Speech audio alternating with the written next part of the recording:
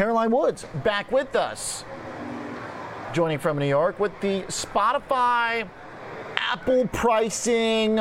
This was kind of an interesting response. Spotify went straight vertical because of Apple pricing. Is that right? You know, that's the only catalyst I could really find other than a price target cut, actually, for both Spotify and Warner Brothers Music from Deutsche Bank, just to kind of get that out of the way. Deutsche Bank actually cut its price target to 105 from 115, but maintained a hold rating for Spotify. Also trimmed its Q4 outlook given growing macro uncertainty. But you have to wonder, heading into earnings tomorrow, if the better than expected subscriber growth number from Netflix has investors kind of optimistic, which is why, we're seeing Spotify, we saw it up about 6.7% today. Also, the fact that Apple is hiking the prices for its Apple Music subscription service as well as its Apple TV service. So Apple Music will now cost $10.99 as opposed to Spotify's $9.99 for an individual plan. So made me wonder if, is Spotify going to be increasing prices once again at some point soon? Also, Apple TV will cost now $6.99 per month versus $4.99.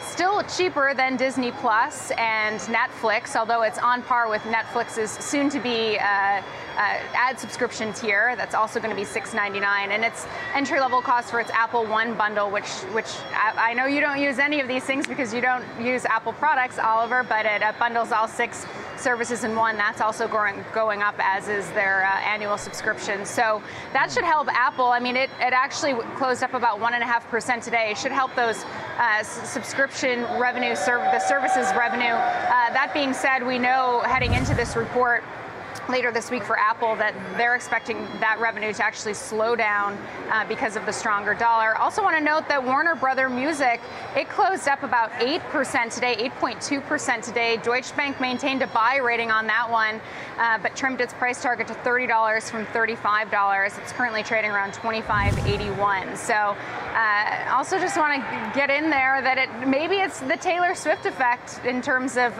seeing a boost to especially Spotify.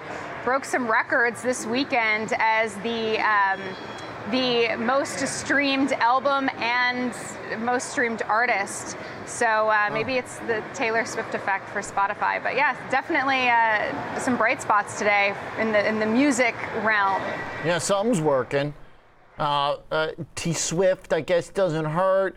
People get on the platform, got to sign up and stream.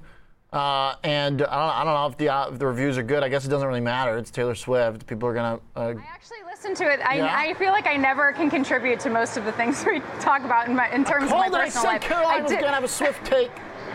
Let the record show.